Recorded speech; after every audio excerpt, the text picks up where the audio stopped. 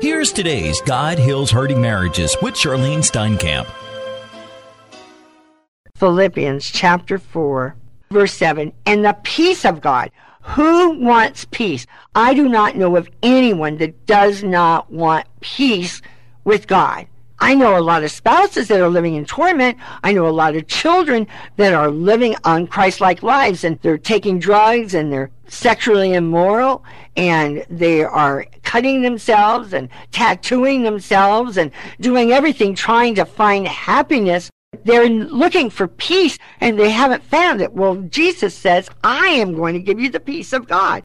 God says, and the peace of God, which transcends all understanding, will guard your heart and your mind in Christ Jesus. Do you have a battle going on in your mind between right and wrong, darkness and light? The Lord is saying to you, I will give you the peace of God. I want to tell you that I did not do this right, but God was gracious, so loving, so caring when I was crying out, sobbing, crying, complaining, arguing, telling him how miserable I was and how I felt like such a failure divorcing my husband, how my children were miserable, how they were missing their dad. And the peace of God, which transcends all understanding, will guard your hearts and your minds in Christ Jesus. Imagine God's peace will come over us and cover our troubled souls. This peace is from the power of the Holy Spirit. When we lay our troubles before our Lord in prayer, this peace will stand right there, ready to pour on us the love, that inner peace, that peace of God, which transcends all understanding, which you cannot explain to anybody, but it will guard your heart and your mind in Christ Jesus. There are so many people that go to church every Sunday that do not have the peace of God, and you can have it.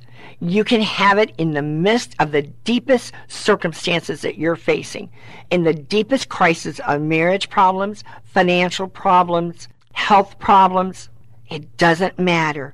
God can be with you, and he can give you an inner peace that's beyond understanding. Only the Lord Jesus Christ can give it to you. Philippians chapter 4 is very special to me.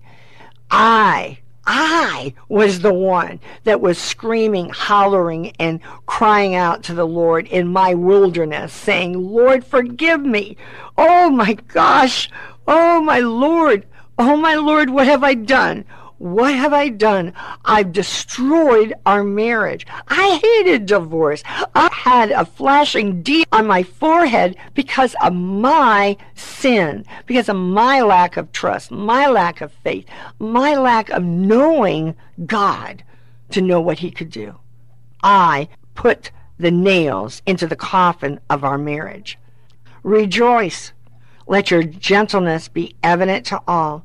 The Lord is near.